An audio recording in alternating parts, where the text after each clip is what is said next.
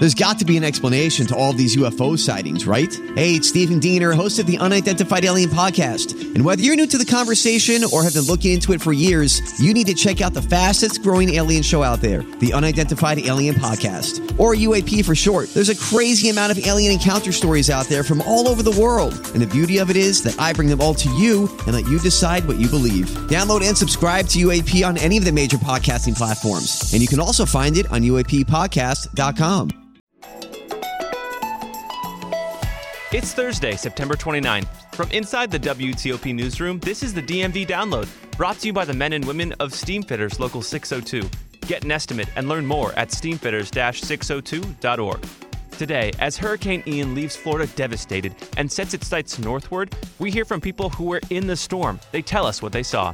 I now have Gulffront property. There's 6 feet of water, and Estero Bay and the Gulf met together in my parking lot. Then, NBC4 Chief Meteorologist Doug Kammerer tells us why this beast of a storm is going to go down in the history books as one of the worst storms to hit the United States. He also tells us what kind of trouble it could bring to our area this weekend.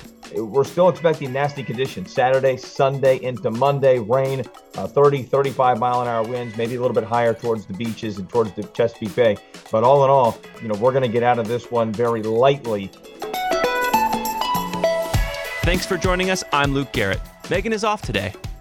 As Hurricane Ian barreled into Florida's southwest Gulf Coast Wednesday afternoon, news outlets nationwide stood watch as it touched down. CBS News special report. Hurricane Ian has officially made landfall in southwest Florida. The National Hurricane Center is calling this an extremely dangerous Category 4 storm. In the middle of the storm surge, we heard from Fort Myers Beach resident and former WTOP Director of News and Programming, Jim Farley, who was hunkering down. As of a couple hours ago, I lived in a building that was a block and a half from the beach. I now have Gulffront property. There's 6 feet of water, and Estero Bay and the Gulf met together in my parking lot. From Fort Myers, Ian moved northeast towards central Florida, bringing with it massive amounts of water and wind. Orlando resident Kyle Cassandra called into WTOP late last night to share what he was seeing. Well, right now I was about to step outside my home to give you the sounds of it, but I got hit in the head with a projectile from a tree. So I was like, you know what? It's starting to get just a little too uncomfortable out there. So I stepped back in. But sustained winds are still roughly about 20-25, but the gusts are what are becoming ferocious now. Ian is now downgraded to a tropical storm, but in its wake, millions are without power, many needing evacuations, and others who left ahead of Hurricane Ian's arrival are now wondering what it's like back home and whether their belongings and homes are even safe. As we watch this devastation from Hurricane Ian, the storm is now projected to reach the Carolinas and bring wet weather to our region. Virginia Governor Glenn Youngkin has actually declared a state of emergency ahead of the storm's arrival. Joining us now to talk about it is Chief Meteorologist at our news partners NBC4, Doug Kammerer. Doug, thanks so much for being here. Yeah, you bet, Luke. No problem. So we've had a lot of warning, about this storm, and we're looking towards the future. But for a second, let's, look back to yesterday. When Ian hit Florida, did it kind of meet what we thought it would do? What really happened there? Yeah, it did exactly what we thought it would do. The National Hurricane Center, I think, did a phenomenal job forecasting this storm. It was well over a week ago that some of the computer models were taking this storm in towards the Fort Myers area as a strong Category 4 hurricane. It was really kind of something that we're seeing more and more of the models, the computer models. National Hurricane Center getting so much better at being able to pinpoint where these storms were going. There was a thought process for a while that this might go closer to the Tampa Bay area, but even then, Fort Myers, that area was near the cone, was in that cone of concern, that cone of uncertainty that we call it. And that cone is going to shift every once in a while. And it made little shifts all the way down and then definitely hit Fort Myers hard yesterday. And can we talk about just the water, the amount of water we're seeing just being dumped? I mean, we're talking 10 inches in some places. How does a hurricane even get that much amount of water?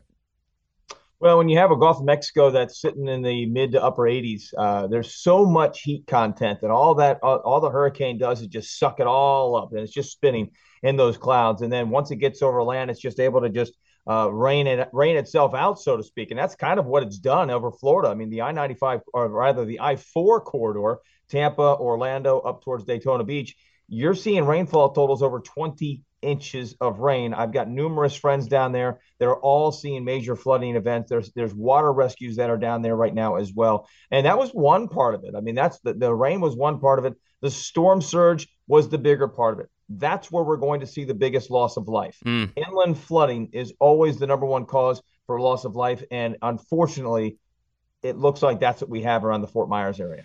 This morning I've been going on AP Photos, just seeing these photographs come in of the Fort Myers area, and it's just incredible. I mean, houses floating and just the remnants of it. I mean, just devastation. Can we talk about the historic nature of this storm? I mean, how powerful is it, or was it? Yeah, this is going to go down in one of the top 5 storms ever to hit the United States, most likely. It's one of the strongest storms to ever hit Florida. You look at storm surge, record storm surge in Key West, record storm surge in Naples, record storm surge in Fort Myers. This is water levels that have never been seen before. Not only were they records, they were more than double the previous records in many instances. So this was a situation that those areas have never seen. Now, Ian is still alive. This storm is still going, and we're going to be tracking it for a while now. When you look towards this weekend for our area, what are you expecting, and what can we as residents, do to prepare? Yeah, the amazing thing about this is going to come back into the Atlantic. It's in the Atlantic right now. A tropical storm as we're talking, but it's expected to become a hurricane, make its way back in towards the Carolinas. You're talking about an area close to Charleston, but anywhere along the South Carolina, southern North Carolina border area could see this storm come through, and you're going to be seeing another storm surge in those areas, potentially upwards of 4 to 6 feet. So another serious threat for the coast there, and then it moves our direction. Now, the good news about that is it's going to be moving fairly slow. And when I told you earlier that hurricanes essentially rain themselves out, that's what it's going to do. And as the slower it moves, the more rain goes down to our south. So you're talking about the Carolinas picking up half a foot of rain. But by the time it gets here, we're predicting less rain in our area. We're predicting less wind in our area. We're still expecting nasty conditions Saturday, Sunday into Monday, rain. 30, 35 mile an hour winds, maybe a little bit higher towards the beaches and towards the Chesapeake Bay. But all in all, we're going to get out of this one very lightly, but it's something that we still have to take very serious. Right. And just to kind of recap what you said, it's going to go into the Atlantic, kind of re-energize, and then move up along the coastline. Governor Glenn Youngkin of Virginia declared a state of emergency ahead of this landfall. Virginia goes down pretty far south. So, again, for us here, is there anything we need to do out of the ordinary this weekend as far as preparation or? Yeah, I really don't think so, and that's key. The state of emergency that Governor Youngkin put in, I believe, is for the whole state, obviously, but it really is, I think, for Virginia Beach area, the Norfolk area, places like that are going to get hit a little bit harder than we are. They could see 5-6 inches of rain down there. They could see some flooding. They may see a little bit of storm surge as well. Where our area is just going to see, a typical rainy fall afternoon with a little bit more wind. And that's going to be the case for us. Saturday's not going to be all that bad. Sunday and Monday look to be the heaviest wind, heaviest rain, because that's when the center actually tries to move back over our area. So it's going to be a nasty weekend here, but I'm not worried about flooding risk or anything like that. In our area. Right. I'm not worried about damage. I'm not worried about trees down, and I'm not worried about flooding in our region. And Doug, last time you were on the show, I asked about climate change. Whenever we see a weather event of historic proportions, we have to bring it up. So where does that fit in here? Yeah, it fits in with anytime you get a strong storm like this, we talk about that. You can never attribute climate change to one storm right away. It takes a couple of days. The amazing part about it is now we have attribution that we can do through modeling data, but that takes a couple of days. So we're going to find out in a couple of days just how much climate change had an impact on a storm like Ian. I mean, as far as you think about climate change, the biggest things that we're seeing as of late, and we saw this with Ian, rapid intensification right up to shore, incredibly warm Gulf of Mexico waters, incredibly high rainfall totals. Typically, you're seeing about 10% more rain in these hurricanes than you did prior. So the more we warm the atmosphere, the more the atmosphere can hold as far as water is concerned. The more water vapor the atmosphere can hold, and that's going to produce more rainfall. So could it have had an impact on this storm? Absolutely. We'll know soon, but we can't say that just yet. Well, Doug, we've all been watching this unfold, so we thank you for coming on here and helping us understand, where we fit in later this weekend. Absolutely. Thanks so much. For having me. You bet. And after the break, unfortunately, this rain this weekend is canceling a lot of events, but not to worry. We've got some good rainy day plans for you up ahead.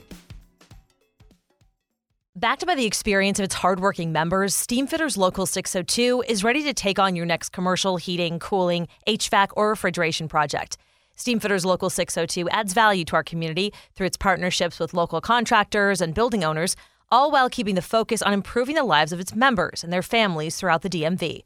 For work that's on time and on budget, go to steamfitters-602.org to schedule your next project. That's steamfitters-602.org. Steamfitters Local 602, changing lives. Thanks for listening to the DMV Download. If you like this show, give us 5 stars and leave us a review on Apple Podcast. We love hearing from you guys, and your reviews really do help other listeners find this, our area's only in-depth daily local news podcast. And thank you for making us a part of your day.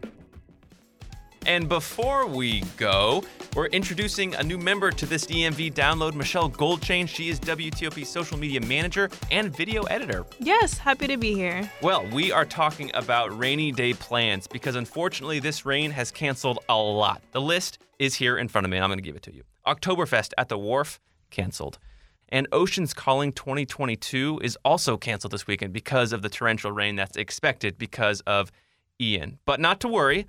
Michelle and I are here to give you some ideas of what to do this weekend because there's still a lot to do even though it's raining. So I see your list of cancellations. I also have a list of my own. Let's hear it. So this Saturday, there's a lot you can do. Rhizome, which is an art gallery in Tacoma, they are hosting an opening reception for a new exhibit called Idolatry of the Ugly. Ooh. Whoa. So if you like surrealist scenes of characters with unique experiences related to identity, then you are going to love this exhibit by Japanese artist Nami Oshiro. But if you're interested in maybe some flea and craft markets, Tenleytown is offering their own on Saturday, the Tenleytown Community Flea and Craft Market. Oh, nice. And then if you want to dance it up, you can always go to the Panic at the Disco concert at Capital One Arena on Saturday as well. But if you're feeling like, what do I do on Sunday? You've got options too. Let's hear it. Wow, you got a whole list. Jeez, I was going to talk about reading a book, curling up in front of a fire, but you've got some good lists. Let's hear it. That was actually my next suggestion was if you have a DC Public Library card, check out the Libby app, Libby. It's free, and you can find a good book or audiobook for free and just get it right there in your app itself instead of having to go to the library, although nothing wrong with going to the library either. I was going to say that there's some new DC public libraries that are just amazing. The Martin Luther King Library, which is just across the way from Capital One Arena, it is awesome. It's like 5 floors of just renovated goodness. Yes, exactly. You took the words out of my mouth. Yes. There's like exhibits. In the basement, there's actually like 3D printers, sewing machines. There's actually also a podcast studio you can check out and rent. There's also a dance studio. Like, you got a lot of options at that library, which is pretty sweet. Yeah. And then my suggestions, you took a lot of them. I know. This is what you can do on your rainy day weekend. You just bake. You just get inspired and make something awesome. Google it. Just find a good recipe, spend 5 hours doing something, delicious. I don't think that's a bad idea. I think when you can't go to a restaurant, make your own kitchen, your own restaurant there. Boom, you said it. You heard it here first, folks. Make your kitchen your own restaurant this weekend, this rainy weekend. Michelle, it's great to have you on the show. Yeah. And that'll do it for us today on the DMV Download. This podcast is brought to you by Steamfitters Local 602. Our managing editor is Craig Schwab. Our music is by Real World. Give us a review and rate our show if you get the chance. While you're at it, hit that subscribe button and tell your friends and family about this show. We love to tell more stories to more people. You can also follow us on social media. Tip of the hat to Michelle there, where we post content every day from behind the scenes. You can find out more about this podcast and become one of our VIP listeners at dmvdownload.com. The DMV download, of course, is a product of WTOP News. Listen on 103.5 FM in the D.C. area, 107.7 FM in Virginia. If you're driving around Frederick, Maryland, it's 103.9 FM. You can find us also online at WTOP.com and on the WTOP News app. Have a good one, and we'll see you tomorrow.